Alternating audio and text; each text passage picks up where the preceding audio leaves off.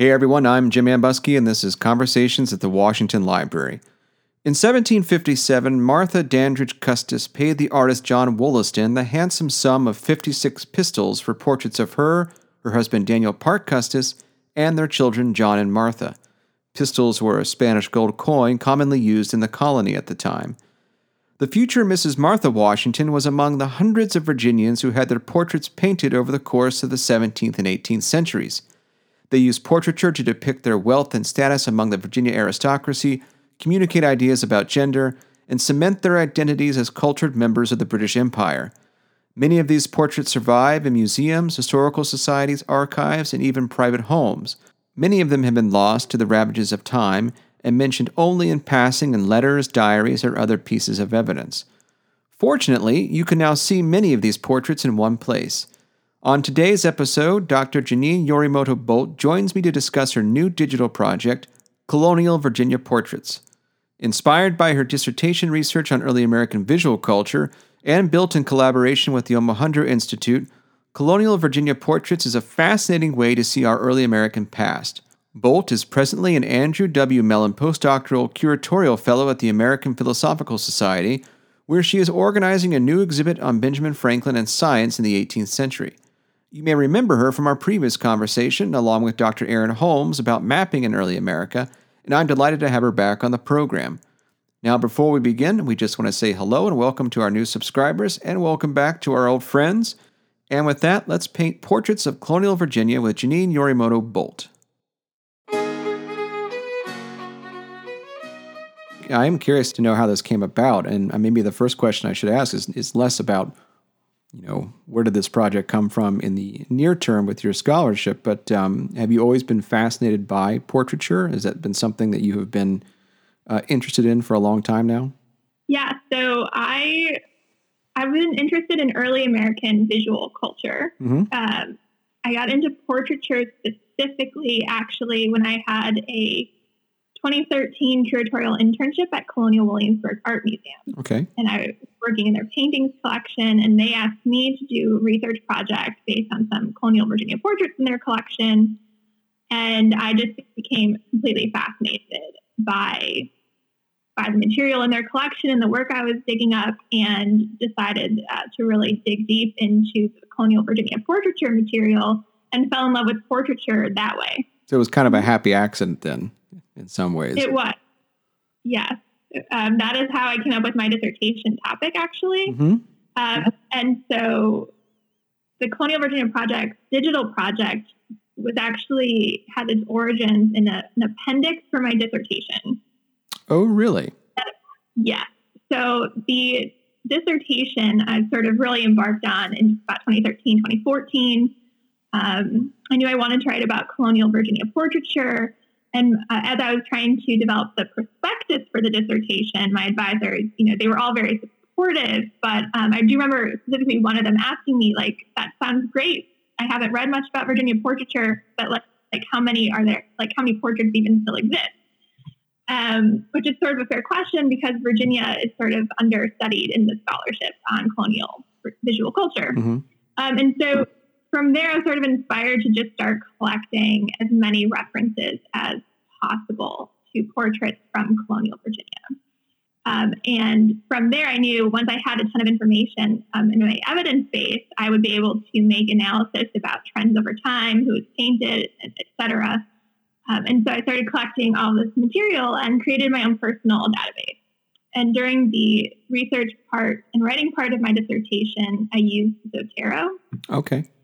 And had sort of individual file references for every portrait I came across, whether it was in an actual physical object that still existed and was in a museum collection, or in a photo archive with images that I had reference to, or even if I just found archival references to portraits that are no longer extant. And so through Zotero, I could tag portraits with every sort of attribute I could think of, right? Who the artist was, when it was painted, where it hung, who the sitter was, the color of the costume, any props in the portrait, and develop this sort of massive personal database. And then when I was finishing the dissertation manuscript, my advisor, who knew I'd been working from this personal database, and who noticed my discussion in sort of the introduction about how I'd assembled nearly 500 portrait references, asked me to turn it into an appendix. Right. And she said, write it all down into an appendix form because that will speak to your methodology and it's a collection of sort of useful research. And I was sort of hesitant to do so only because I knew it would be a massive project. And it was probably about 200 pages, right, worth of notes, typed out notes about all these portraits. Yeah. But then at the defense, my advisors were all sitting around a table and it was like, well, what do we do with this? This is huge. And it was suggested that it be a digital project, and it would be perfect for a digital project. And so luckily the Alejandro Institute was interested in developing a digital project out of that database. And that's where it started. I defended my dissertation in the spring of 2018. And then in the spring of 2019, I met with the Alejandro Institute and we developed a plan to turn it into a digital project. That's amazing. So you built a digital archive essentially from the ground up, doing all that legwork and then working with the OI to get it up online. Yeah.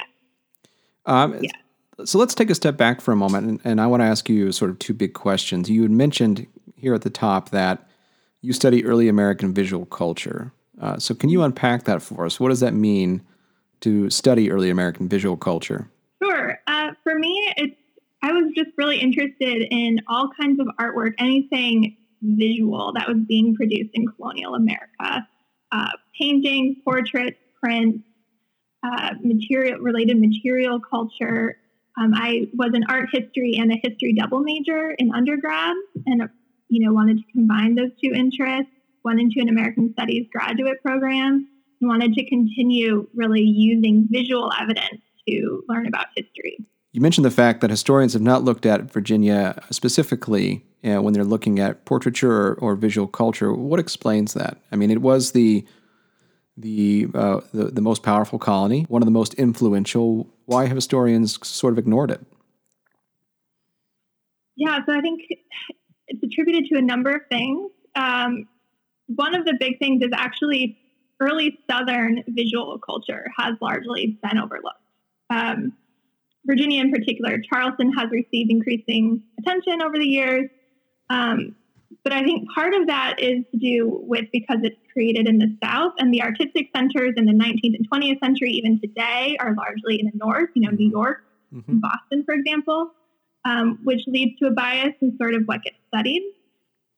There's also the fact that Southern material and visual culture was tied to slavery, and there was sort of a cultural bias against it in the early years of early American art history. And there's also sort of a underlying narrative of exceptionalism in the early work scholars were doing in early American art, right? They were interested in studying artists and artwork that were American, sort of born and bred, if that makes sense. Sure. So artists like John Singleton Copley and Charles Willson Peale received a lot of attention because they were evidence of sort of American-born genius. And they were very talented painters who were in high style. Whereas the artists who overwhelmingly worked in Virginia weren't necessarily as naturally talented as someone like Copley. So I think that contributed a lot. There's sort of an aesthetic bias to what gets studied. And Southern material doesn't survive in as large enough numbers, partly because of all the wars that occurred in the South, right? The American Revolution led to the destruction of artwork, but so did the Civil War. And then just the climate, right? These hot, humid plantations aren't ideal locations for painting storage, right? So a lot of portraits get destroyed over time. Sure. And so I think there's a number of reasons that Virginia gets overlooked. So you mentioned people like Copley and Gilbert Stuart and some of these big names. So who were the figures painting Virginians? Right. So there are currently, I've recorded 28 individual artists with portraits attributed to them in the database. So they're all listed on the site, as well as, of course, a number of artists who have yet to be identified.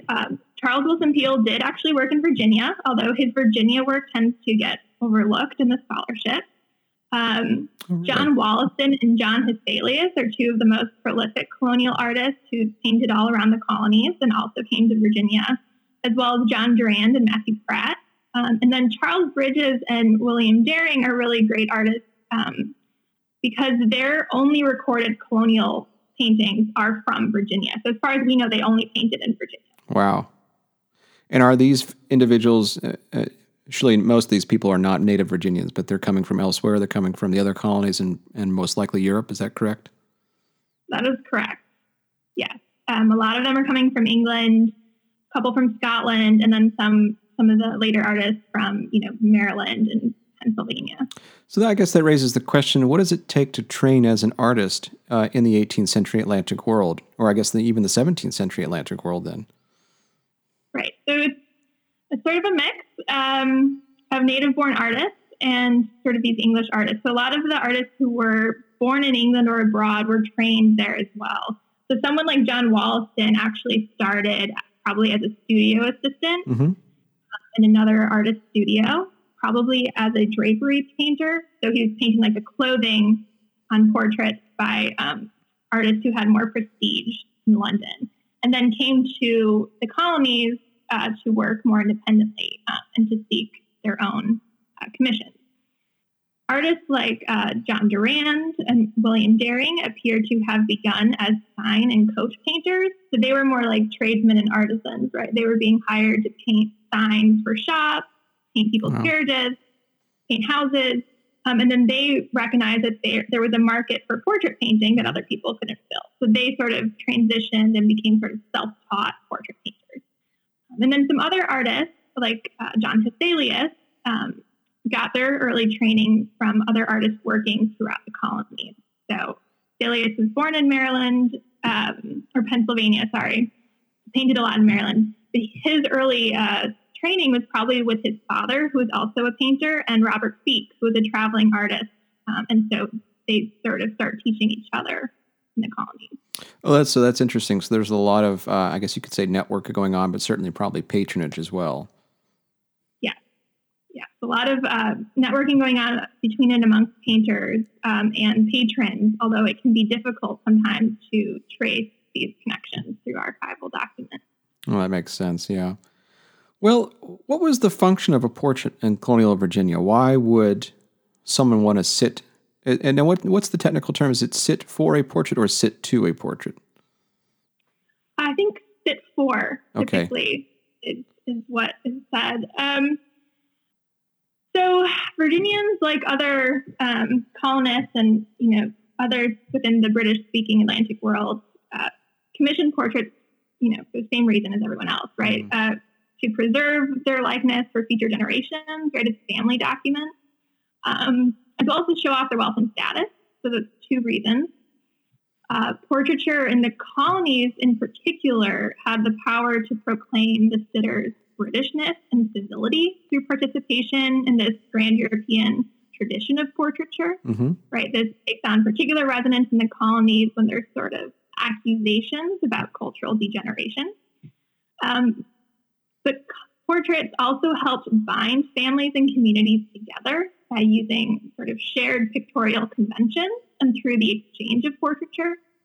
And finally, I think portraits became a site where colonists could mediate their identity, right? So portraiture itself is about self-representation, how a subject wants to be seen and remembered. And portraits were, of course, really expensive, so only relatively few people could even afford a portrait. Sure. And so that means that they almost always were painted only once in their lifetime, right? Rare people were painted more than once. And so that means that the portraits were very carefully thought out and represent a very conscious choice about how that subject would be represented. And so each portrait is therefore a sort of visual biography and becomes a site where they get to figure out how they want to be remembered and who they are. So that's really interesting. So what were those negotiations look like between the subject and the artist? How would they work out how the subject would be portrayed? Or, is it as simple as something like the subject would come with a list of, demands or maybe suggestions for how they would like to be depicted, and how much of that is the artist bringing together sort of these larger tropes that are circulating throughout the Atlantic in this period to shape an image of this individual? Yeah, I think it's a little bit of both, but from what we can tell from the archives, these portrait painters were beholden to their patrons, right? They may not get paid if the patron's not happy with the portrait. Sure. We have very few archival references to what this process looks like in the colonies, but someone like Charles Willson Peale, who kept a diary, records how he would make changes to portraits based on what the patron or family member requested. So we do know that a lot of these sitters are making demands.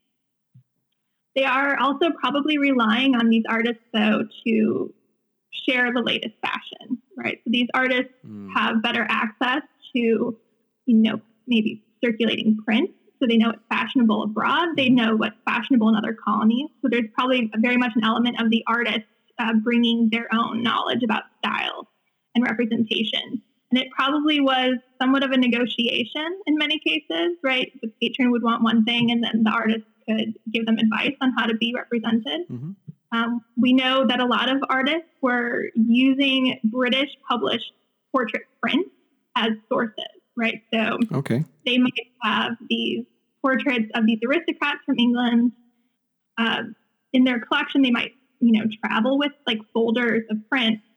And the patron and the artist could work out how the sitter could be represented based on these prints, right? So they might say, I want to be painted just like this print, right? And there's actually some very specific examples where you can actually match an 18th century painted portrait by someone like Copley or Jeremiah Theus in Charleston with an exact copy of an English-produced print, and all that changes really is the face.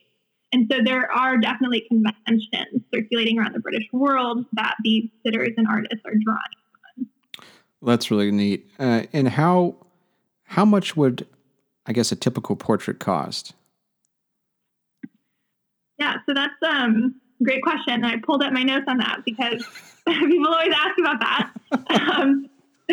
There are relatively few receipts left, right? But what we do know is that portraits, there's sort of, each artist would have sort of a standard sort of menu, I guess, portrait cost. So you could have, and these costs depended on how large the canvas sizes were. And there are standard canvas sizes imported from England, right? Half length, 3/4 length, and Kit Kat, which all just is a fancy term for how large these portraits are. I see. And then portrait painters would charge certain amounts based on what size portrait canvas you wanted, and how then that size also determined how complicated the portrait would be, right? The smaller portraits tended to be far less complicated, as well as smaller. So Wollaston, for example, is extraordinarily prolific. He probably charged about anywhere between £6 to £15 for sort of these 30 by 25 inch canvas. Okay. And we know that based on a handful of receipts there are. William Daring once got paid £9, 2 shillings for a portrait. And Martha Dandridge Custis, who of course we know from Mount Vernon, right? She paid approximately, she paid 56 pistols, which is approximately about 42 to 46 pounds for 3 large portraits depicting herself, her first husband, Daniel Custis, and their 2 children. So 3 portraits. And so we know exactly how much she paid for 3 portraits. And those are the portraits at Washington and Lee, if I'm not mistaken, right? Is that correct? That is correct. So one of the things you mentioned was that these were done in part to communicate ideas of identity and more specifically Britishness. And, the project is called Colonial Virginia Portraits, but these folks are trying to portray something much larger than Virginia. Can you talk a little bit about, what they're trying to do, how they're trying to fit in within the larger British imperial family by having their portraits painted? Sure. Well, so in England, portraits were already really important visual documents. They were status markers. They were important modes of establishing biography. And so simply by partaking in this British tradition, they're sort of showing that they have education and status because they understand how portraits work within the larger British tradition. We also see, and this is sort of the larger research project that I'm working on, right, my dissertation and now book project, that colonists start using portraits to convey very specific regional identities. I see. Their portraits. And they do this through shared community values, right? So how your neighbors all get portrayed, there's sort of a sense of sameness a lot of the time. And that sameness is a very strategic move, right? You want to look like everybody else within your social class and your community. But they're also drawing on British tradition, even as they subtly start departing from it and making reference to localized trends. So, for instance, you start seeing a rise in the number of red cardinals that are being portrayed. Red cardinals are Virginia nightingales. They're indigenous North American birds. So they're referencing some local animals and local icons and adapting them, right? So you would see parrots and British birds in British paintings. They start using some very regionally specific ones in their own. Oh, that's really cool. I never realized that before. I've never really, I always sort of noticed the furniture in portraits because I think that's a fascinating way to look at social status and wealth, but I've never really noticed birds before, but now we'll be on the lookout for said birds in the future. Birds, pine trees would get noted all the time, sort of some certain landscape elements. You'll start seeing the famous Washington portrait by Charles Willson Peale has sort of vague references to rocky lands and waterfalls. At the same time, he's thinking about the Falls of Potomac River and the Ohio River Valley. And so they're making these very specific regional references. And so in doing so, they're adapting British portrait conventions for their own localized purposes and start showing a sort of self-conscious colonial identity within the larger British Empire, right? So they're partaking in this larger Britishness while referring to some very specific localized elements. So I wonder then I'm sorry, go ahead. I was going to say that sort of set them apart from what the English are doing. So I wonder then about the reception of these paintings. Would someone consciously know that, Washington is standing sort of near representations of the falls of the Ohio or the falls of the Potomac, or, would they immediately identify a cardinal as a kind of, and feel a kind of social kinship with a fellow Virginian in that sense then?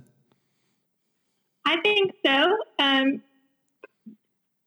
think colonists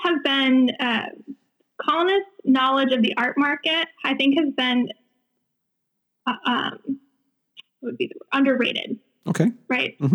There are a number of art manuals circulating throughout the colonies, and the sheer number of English portraits. So colonists would travel to England and be painted in England and then bring these portraits back. The sheer number of those, as well as their access to art manuals, shows that actually they're probably very well versed in how to read portraiture. And allegorical portraiture and the study of iconography was well established in the art, in art history, in how to read art, right, dating back to the Renaissance, right? A gentleman's education involved knowing some of these classical traditions. So I think that, yes, they would have been able to look at most of these portraits and sort of seen what the portrait artist was trying to do. And how would these portraits have been received if they happened to make their way to England? Would they have been seen as provincial and reinforcing some of the stereotypes that the British had towards the colonists? So there's very few examples of portraits from Virginia being sent over to England where we have sort of documentation of how they were viewed. It's far more often to have the other, the reversal, right? People sending portraits from England back. In the 1690s, though, Daniel Park, the Virginian, sent 2 portraits to his cousin, John Evelyn. And John Evelyn wrote to his relatives and called them very ill done, which I find hilarious. So that probably indicates that they were painted in Virginia in the 1690s, and they were received as poorly made. So perhaps they might have reinforced them. Some of them may have reinforced these negative stereotypes, but it's hard to say. Sort of like the equivalent of getting your class pictures back and just saying, "What is this?" Or something. Right. Well, we've talked a little bit about social status. I wonder, what these portraits also communicate regarding gender and race. Yeah, so gender is a little bit easier, right? Because we know gender is constructed, and there's sort of very obvious symbols that get put in portraiture that speak to gender, right? Flowers and fruit are clearly signs of fertility and reproduction, and they appear all the time in women's portraiture. Men's portraiture features often a greater diversity of props that often speak to their profession or interest. So books, writing instruments, rifles, animals. These all hint at sort of men's profession, but also masculinity, right? So, because when you view them together, right, when you have these men standing with rifles and birds in the landscape and a woman sitting with flowers and their husband and wife, and they're meant to hang together, you start seeing how these portraits speak to their idealized views of how men and women should be represented, right? Sort of men as masters and protectors and women as sort of these sexual beings. And the important thing to remember, of course, is that these are all choices. Women were educated. They did interesting things. They didn't, lounge around outside with flowers in their laps. But that's how they all choose to be represented. And that speaks sort of these gendered values. And when we have a large database like I put together for Colonial Virginia portraits, you can see these trends. And then you can also start to compare them to other places, because in places like Philadelphia or Boston, it was not uncommon for women to have books in their portraits as well. But in Virginia, books are very, very rare in women's portraiture. And so you can start making arguments and seeing how these regionalized values about gender get constructed in these portraitures, in these portraits, because they change based on place and time. Oh, that's really fascinating. Race is a bit trickier because really these portraits are more about whiteness than anything else. Sure. Right. There are actually only 3 portraits from Virginia that include an enslaved figure in them, which is it's a really low number. And because these white subjects were in charge of the portrait commission, we know very little about what it says about Blackness or, these enslaved individuals. But we can look at how these white subjects choose to be represented along non-white people. And in these choices, they give us a hint as to how race is being consciously constructed in the 18th century, right? So if you look at the 3 portraits with enslaved attendants, you can find them on the database. If you search in the attribute section for enslaved attendants, you'll be able to click on that attribute. All 3 of these non-white attendants are pictured in very obviously subservient or marginalized positions, either in the distance or to the behind the white subject. They all look directly at the white subject instead of looking out at the viewer, and it's supposed to be sort of a sign of submission. These are very clearly idealized constructions from the white perspective of master and enslaved relationships and sort of the idealized racial hierarchy. And so we get a sense that in this 18th century world, to be white was to be visible, genteel, and in a position of mastery over non-white bodies.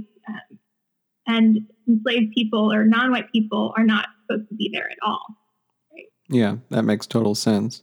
You just helped us understand how these portraits speak to gender and race. And I was wondering, what advice might you have for teachers who are trying to help their students read a portrait? Yeah, so first, pull up an interesting portrait or two and start by asking students to give very, very detailed descriptions of these portraits before you even start discussing who the sitter was, right? What do they see? And I mean really detailed descriptions, right? So, and make them think hard about what they're saying.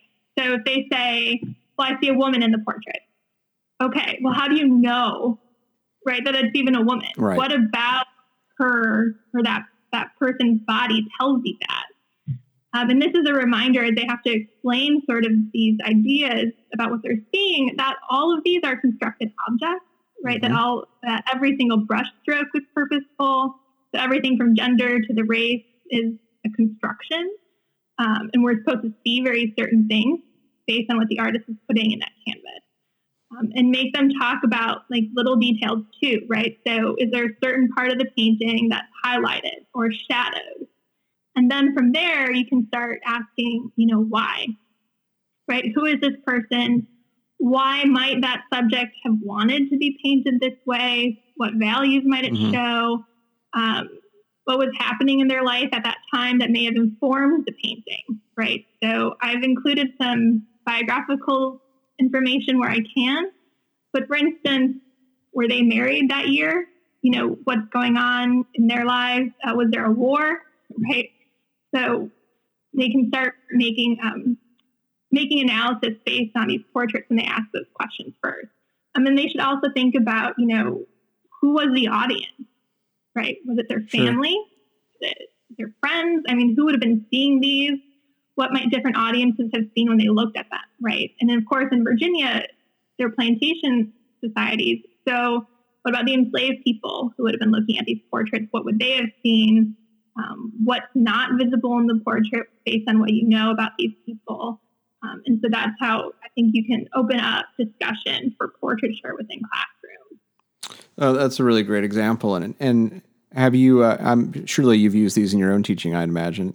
What kind of experiences have you had in the classroom using these to explain early America? Yeah, I think I've had some great discussions with students, especially portraits of women, because it can be so hard to find archival documents of, written by women. But when you have their portrait, you can start talking about, about their lives and these values. My favorite suggestion and pairing to do, right, if you pair certain portraits with secondary readings or archival documents, you can really make some rich analysis. So my favorite pairing is the portraits of William Byrd II and Lucy Parke Byrd with readings from William Byrd II's Secret Diary, which hopefully many early Americanists are familiar with the diary. But if you're not, William Byrd's diary has all these really detailed passages about his daily life and his relationship with his wife. And he documents their arguments, sort of their whole relationship, right? But you don't get Lucy's perspective on the marriage at all. Right. You get Lucy's perspective. And so it's really fun. And it's the greatest discussion is to have students read part of this diary and or articles about their relationship, which are already out there, and then look at their portrait. And does Lucy's portrait tell you the same thing about her as the diary? Can you learn more about Lucy or William or their marriage or these individuals through their portraits that you can't through the diary? And how does the diary align with these portraits? So what have been some of the responses to that? I mean, that's a great exercise, and I love that idea of pairing William Byrd's rather salacious at times diary with the portrait of him and his wife. I mean, what have some of the conclusions that students have come to? Well, the best thing about Lucy's portrait is how assertive she is, right? So William's diary paints her as this like argumentative, bratty woman. And her portrait presents her as really strong because she's right up at the picture plane and she's pointing very assertively out of the portrait, and she's being served by an enslaved attendant. This is one of the only portraits with an enslaved attendant in it. And when you read the diary, there's all these passages about how they use their enslaved attendants against each other. She beats enslaved woman in the diary. And here's this idealized construction of a male attendant serving her. And so you get a sense of, was William Byrd actually ashamed of her relationship as a plantation mistress? If this portrait shows her as sort of this proud plantation mistress, what's the idealized relationship here between enslaved person and mistress versus what gets presented in the diary? She's painted more assertively actually than her husband is in his adult portrait. And so what does that say about, was he actually ashamed of her or not? And you get a sense that, she was a pretty assertive, powerful woman based on this portrait. But maybe that's not a bad thing as it was presented in the diary. Right? Sure.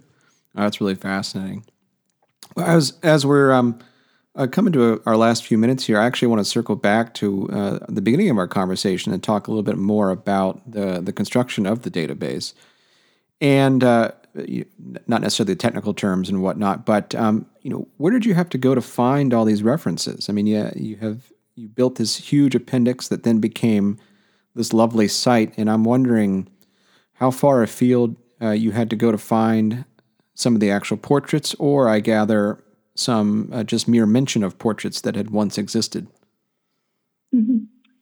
Yeah, so I started with the major museum collections. So Colonial Williamsburg and the Virginia Museum of History and Culture have the largest collections of colonial Virginia portraits. Went there, looked through their object files where the curators at both institutions have already assembled some great resources, right? So I started there, looked at other museum collections. I looked through photo archives. So these are essentially just files and files of photographs of portraits from both private and public collections. The most important ones for my research were the MESDA Object Database, which comes out of MESDA, the Museum of Early Southern Decorative Art. Okay. And the Frick Art Reference Library, which are both fully available online now. So I could search by keywords and artists, assembled those references. I also looked at other photo archives like the Catalog of American Portraiture from the National Portrait Gallery. And I even went to London and looked through the photo archives at the National Portrait Gallery in London and the Cartall Institute Witt Library. And so museum collections, photo archives, and then archival collections. I could not get to every major Virginia family archive collection. That just wasn't going to happen for the dissertation. So I did rely a lot on published archival material, but then also targeted some of the larger family collections that I knew had portrait collections and found references to portraits in letters, diaries, wills, and probate inventories. Of course, some probate inventories are available online, like the Gunston Hall probate inventory, which is a great resource. And then also looked through 19th and 20th century family histories. So a lot of late 19th century and early 20th century folks were very interested in genealogy, and they were writing down sort of references and memories to their old family collections. And there's some wonderful references and descriptions of portraits that have been lost in fires that people were writing down. Oh, wow. And so that's how I was able to get a lot of these sort of missing portraits recorded, because these families said, oh, they burned down at the 1916 fire at Rosewell Plantation, but we remembered him painted in this great portrait or whatever. So the database is not exhaustive. I'm sure there's more portraits out there, more references, and I'll keep adding to the database as I find them. And that brings me to the last place, which was private collections. I had a few connections that allowed me to speak to some private collectors, or really descendants who continue to have portraits in their private collection, who allowed me either to come see them in person or who sent me pictures, which I'm very grateful for. Well, that's pretty amazing. Were these all in North America, or did you have to go to London for some of those as well? All of the colonial Virginia portraits that I saw in private collections are here in North America. Oh, okay. Well, you still got a trip out of to London out of it anyway, though. I did, yes, because a lot of these people were painted in London, and I needed to learn more about these English artists painting the colonists. So you're still actively looking at, it sounds like, or at least you would be delighted to take in additional information into the database. Is that correct? That is correct. And how can folks do that if they happen to be rummaging in the attic one day and find George Mason just sort of hanging about? Yeah, well, if they find George Mason, they should definitely contact Gunston Hall, because they would love to know about it. But then also there's a comment feature at the bottom of every page on Colonial Virginia Portraits that will connect you via email to me. So you could just send a quick note see at the Colonial Virginia Portrait site. Okay, great. And what's the URL for that, just so we get that out there? Sure. It's colonialvirginiaportraits.org. Okay, great. And I guess we should close with the most important question of all. What's your favorite portrait? Yeah, so hands down, Lucy Parkford. Hands down. It's a beautiful portrait. It's got an Indian basket in it, an enslaved attendant. If I was looking for a holy grail of a portrait to talk about gender, race, class, transatlantic politics, sexuality, everything is in that portrait. And it's a beautiful, underappreciated portrait. I think that's a good place to leave it there. Well, Janine, thank you very much. Congratulations on a wonderful digital project. And it sounds like an excellent dissertation turned book. And we hope you're doing well. And we look forward to seeing you out and about again when this craziness is all over. All right. Thanks, Jim. Thanks for having me. Thank you. Thanks for listening to Conversations, a production of the Fred W. Smith National Library for the Study of George Washington. This episode was hosted and produced by me, Jim Ambuske. Our music was composed and performed by Ginger and David Hillebrand. If you'd like to support this podcast, as well as new research into George Washington and his world, please consider making a donation to Mount Vernon. More information is on the webpage for this podcast at www.mountvernon.org/podcast. Thanks, and we'll see you next time.